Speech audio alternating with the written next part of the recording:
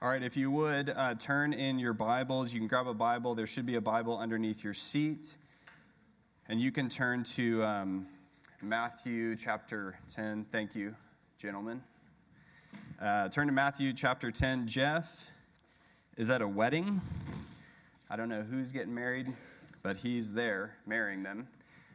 So we're going to do kind of a one-off, if you will. Take a break from Philippians, and we'll be in Matthew chapter 10, which I need my Bible to be able to do this. Matthew chapter 10, and we'll be in verse 16 through 31 this morning. I'm going to say a prayer, and then we'll hear from God in His Word. God, again, we thank you for speaking to us. We thank you for being here. We thank you for being here in power and in grace and mercy and tenderness. And we pray that you would speak to us. We spend much of our lives speaking and acting and working. Help us be still and know that you are God. Help us be quiet and hear from you clearly. Make these things, as we say here at Redeemer often, real to our minds, clear in our minds, real to our hearts. Strengthen our repentance to you. Strengthen our faith in you. In Jesus' name, amen. All right. So as many of you know, life is hard. I don't know if you know that yet, but life is hard. I tell this to our students a lot in youth. We'll talk about life being hard, and a lot of times what I say to them is two things. I'll say, some of you know this. Some of you know life is hard. Some of you have experienced suffering already. And then some of you are experiencing it now. And then I'm also aware that maybe for some students, when they hear that life is hard and suffering and difficulty, maybe they think like, I don't know, life's good. The Lucky Charms were prepared for me this morning. I was woken up. I didn't have to think about what time to get up. And so I say, if you don't know this, you'll know it one day. You'll know that life is hard one day. Life is hard for a host of reasons, and you can start with just yourself. Just yourself, regardless of anything or anyone else in your life. Life is hard just having to deal with yourself. And we could look at this 1,000 different ways, but just dealing with yourself. Do you walk around just feeling great about yourself? Feeling great about what you've accomplished in your life, feeling confident just in who you are? Do you feel good about what you're doing? What you've been doing with your life, what you plan to do, what your future might hold? Do you feel good about how you spend your time? Do you feel just amazing about the kind of husband you are to your wife, or the kind of wife you are to your husband? Do you feel amazing? This hits me particularly hard this morning for reasons that I don't have time to get into. Do you just feel awesome about how great of a dad you are to your 7-year-old twins? Do you feel great about your leadership in your company as the head honcho, the boss, how you treat your employees, how you lead them? Do you feel just great about you as an employee and how you're serving the company, the business you work for? How do you feel about how you are as a friend and relationships and friendships, or how much money you have, or on and on we could go. Just dealing with yourself, regardless of everything around you and everyone around you. Just being you is just hard. Just dealing with yourself. Even scary. And then consider the additional difficulties that are introduced into your life by people around you, by your friends, your spouse, your 7-year-old twins, your grandchildren, your parents, Redeemer. Not that Redeemer would ever annoy you, but hypothetically speaking, your church annoys you one day. Just think about how life can be hard. Your life is upended by health issues. You're fired. Your child turns their back on you.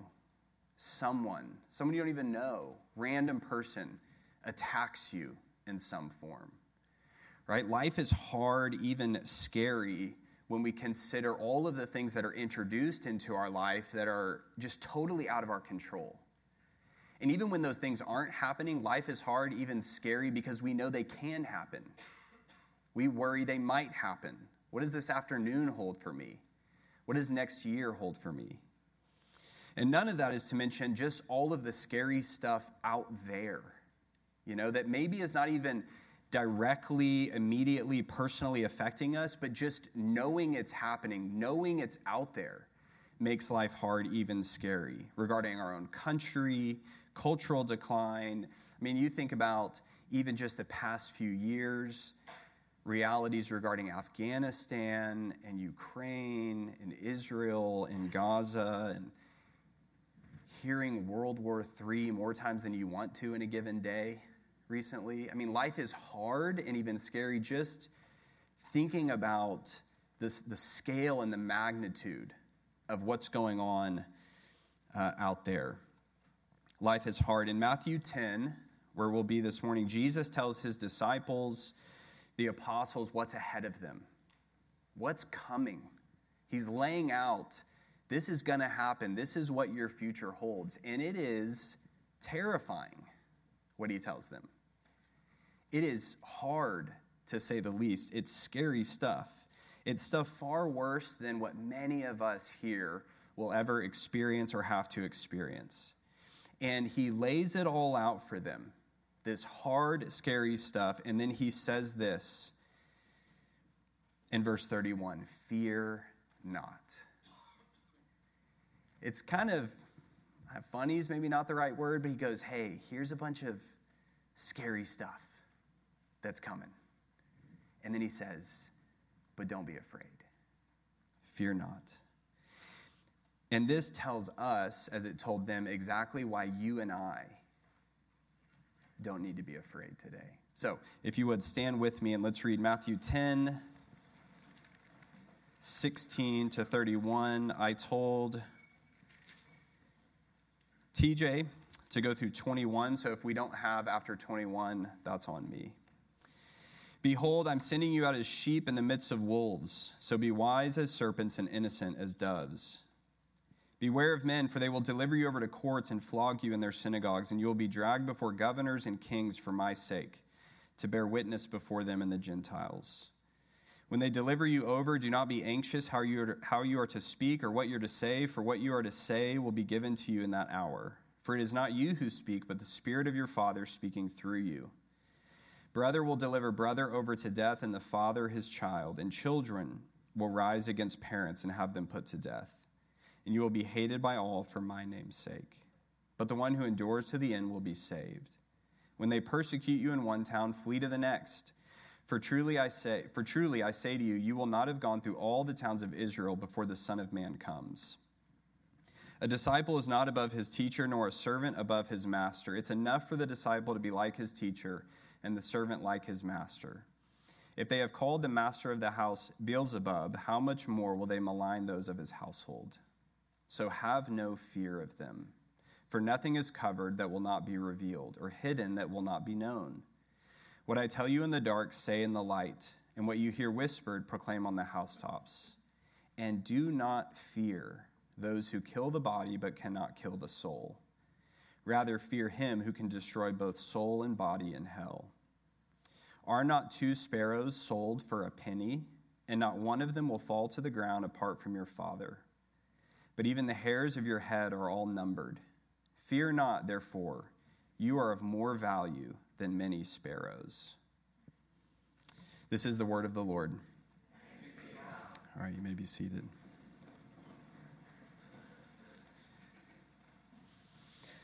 So in verse 31, Jesus says what we read and looked at already, fear not, but why not? It's a very reasonable question. Why not, Jesus? I have loads to fear. And you even just laid out a very terrifying future. Those verses don't exactly sound like, I know the plans I have for you, plans to prosper as a sheep among wolves.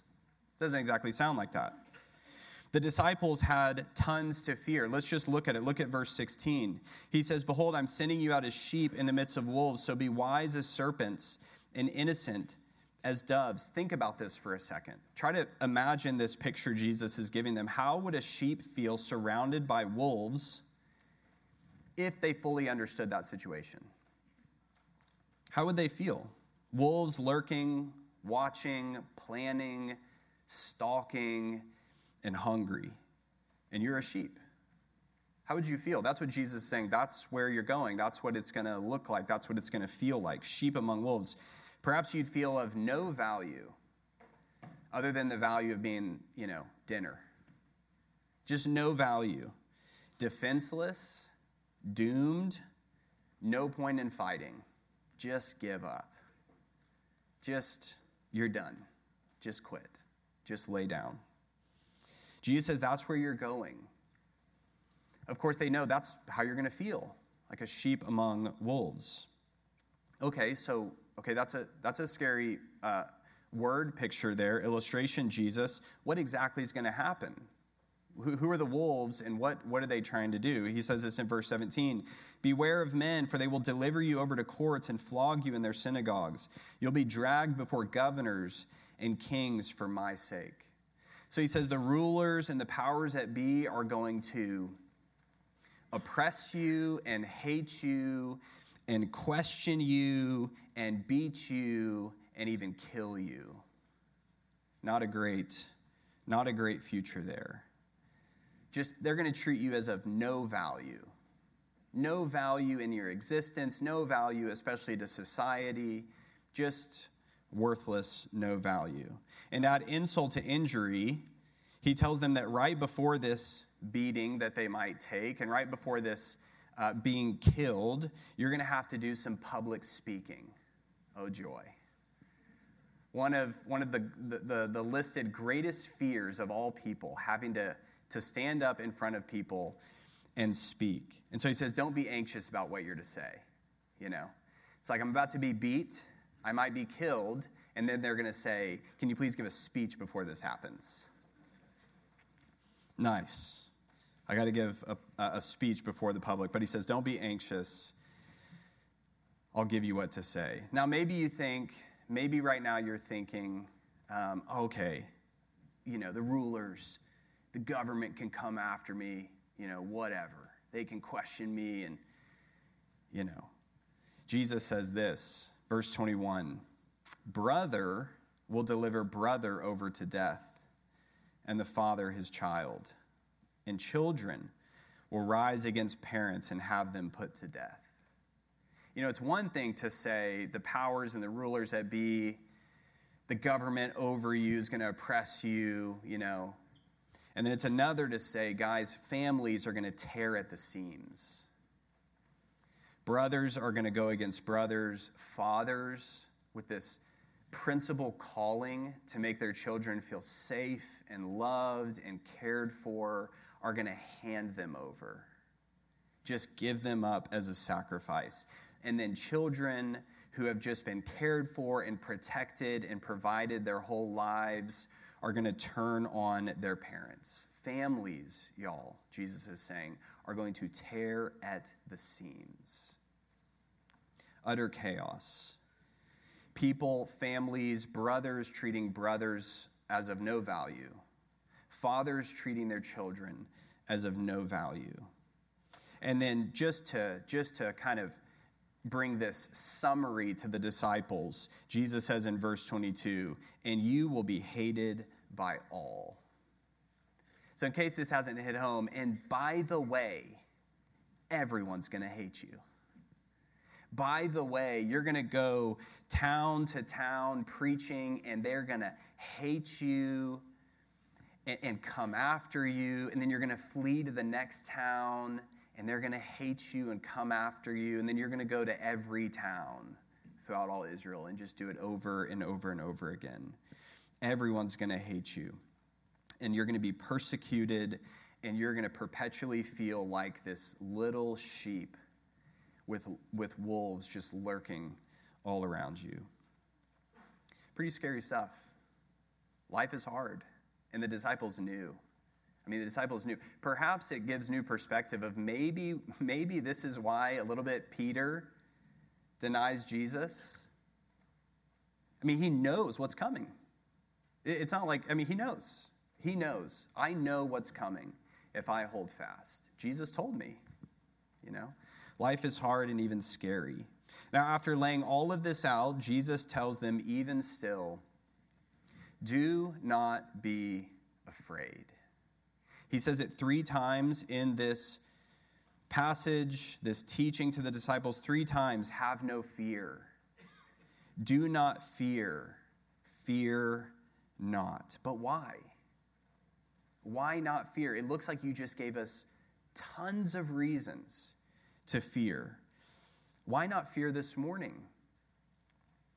You might think my life feels out of control, my family feels out of control, my marriage feels like it's slipping away, I feel like I have no friends, my career feels up in the air, my country, my own nation in which I live just feels upended, let alone the countries and the nations around the world. It just feels like chaos. I have loads to fear. Why would I not fear? Why would I not be afraid? Seems reasonable. Jesus gives one principal reason in this text. Look at verse 29. He says, are not 2 sparrows sold for a penny?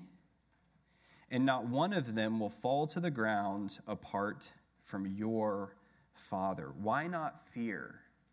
Why not fear? Jesus says, because this creature of the least value on the planet, this tiny little bird that we have plenty of, is tended to by God. Jeff has mentioned it before. We have an employee here who loves animals. And you'll come into the office, and I won't use her name, but Amanda will have animals in the office. And you won't know. You'll come in and you'll talk. Like, you could have a 15-minute conversation, and there's like a box on the desk, and then all of a sudden she's like, there's skunks in there, like baby skunks. And you're like, okay, I would have shortened this conversation if I would have known this. She's brought squirrels in, baby squirrels, a handful of times. She might have some with her now. Honestly, I would ask. She's brought in squirrels multiple times, and I'm gonna clue you into her godliness and my ungodliness. She tends to these squirrels, like these little baby squirrels, and feeds them and loves them. And I try to just bite my tongue on the different jokes that come to my mind and things like that. But I think to myself, she loves them, and she's godly, and she's like God in that way. She's taking care of them. And I'm thinking, hey, they're not exactly endangered species.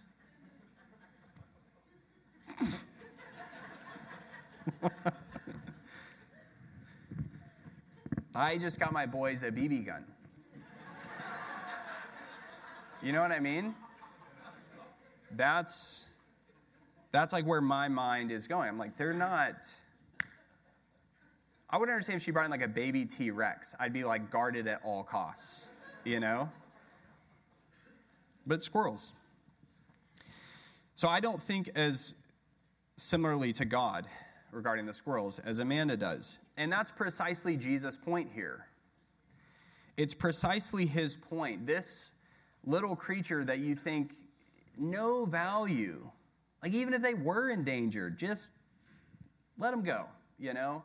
No value, no contribution. Like, what's the point? You walk by them, it's like, whatever, the sparrow, you know, or the squirrels. We got plenty of them, not a big deal. That's precisely Jesus' point here. He says, look at that animal, look at that creature, this creature of just least value has someone watching its every move with love and with care. And it's not just anyone watching that sparrow. It's not just Amanda. It's God himself. It's God himself tending to its every move. When we walk by the sparrow, we don't stop to pay attention. We don't stop to take care of it. We don't stop to check and make sure it's all right. By we, I mean all of us. And then Amanda, we look back and there she is. But we just move on by. But God stops. That's what Jesus is saying. God stops with a heart of love and care for that little old sparrow. Now, you might think, okay, that's great, but I'm not exactly worried about the sparrows this morning. That's great that God tends to them. I'm not exactly worried about them. What about me? Does God value me? Does he see me? Is he watching my every move? Is he taking care of me? Look at what Jesus says in verse 30. But even the hairs of your head are all numbered. Fear not, therefore. You are of more value than many sparrows. Now, I know that this text you may be very familiar with. You've heard it 1,000 times. But notice that Jesus says it's not just that God knows how many hairs are on your head. The average person has 100,000, 150,000 hairs on their head. It's not that he says he knows how many hairs on your head. He says they're all numbered. They're all numbered individually. He knows each one of them.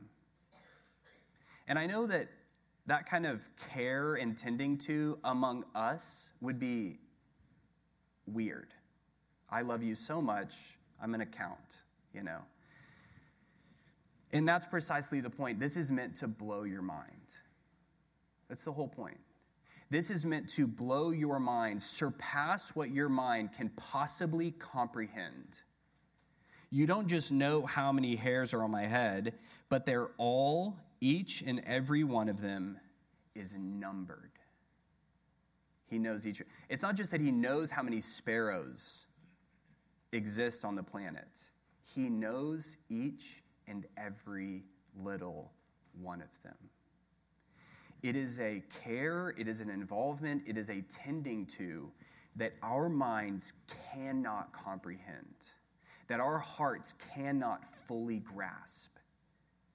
It is a love that goes beyond words and understanding.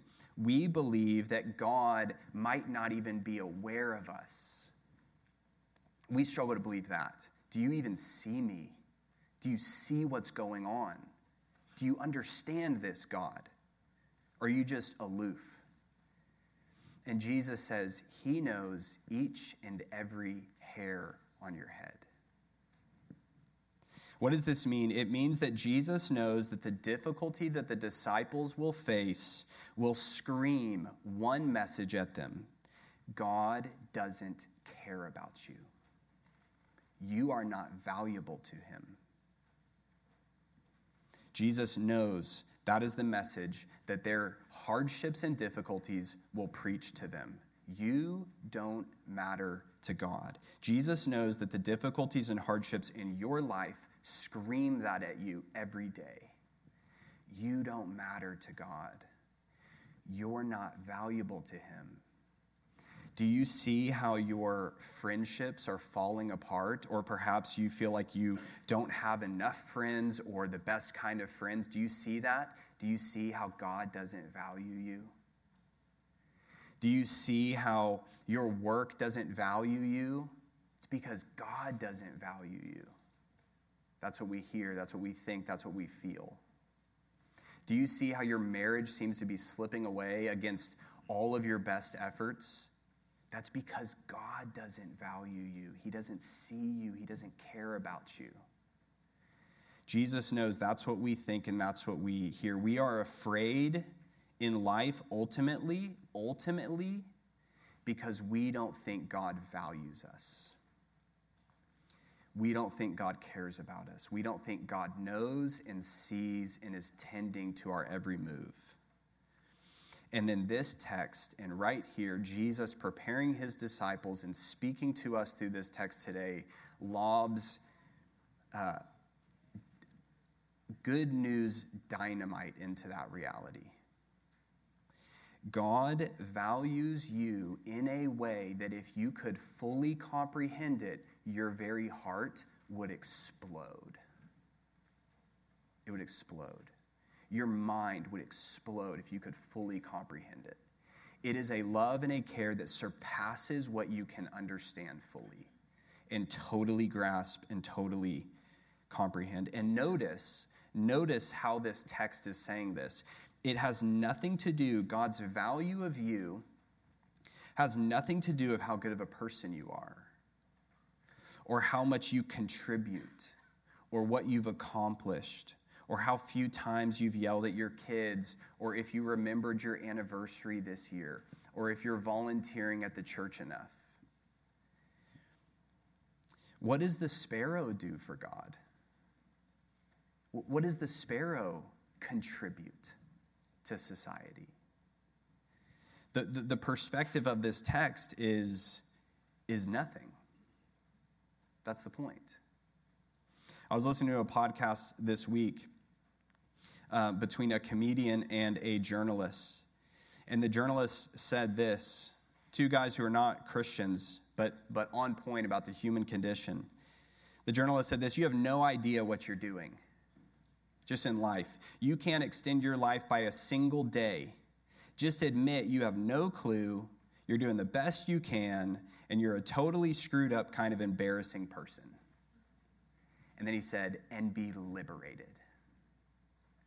He's right about the key to knowing our value in life is admitting first how insignificant we are and have become. And starting at that point of going like, I'm just a sparrow. I have contributed little to nothing. In my relationship with God, all I bring to the table is my sin and my problems and my issues. I'm this totally screwed up kind of person. The perspective of this text is the sparrow contributes nothing, but God cares for its every move.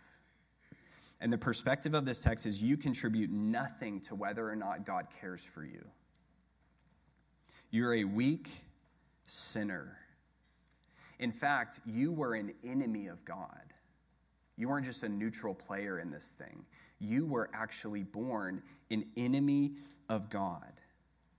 And when we know that and admit that and embrace that, we are positioned much better to understand the amazingness of God's grace. It's the whole point of Romans 5. For while we were still weak, at the right time, Christ died for the ungodly. God shows his love for us in that while we were still sinners, Christ died for us. Contributing nothing but the problem, that's who God loves. That's when Jesus died for you, while you were ungodly and an enemy of his. Admitting that you're a totally screwed up kind of embarrassing person only makes you more positioned to know the magnitude of God's love for you. The magnitude of his grace, the magnitude of his mercy for you.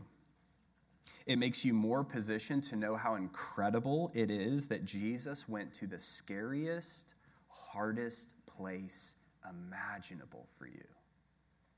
Being considered worthless by nearly everyone around him, without value, and being considered and counted a guilty sinner of the worst degree on the cross.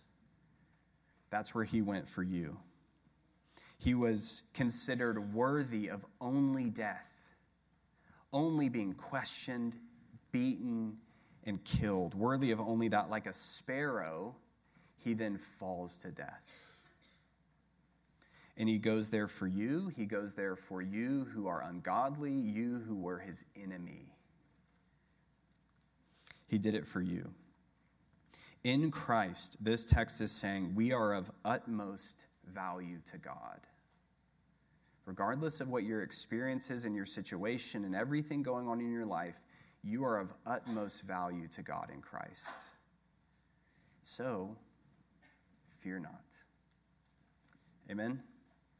Amen.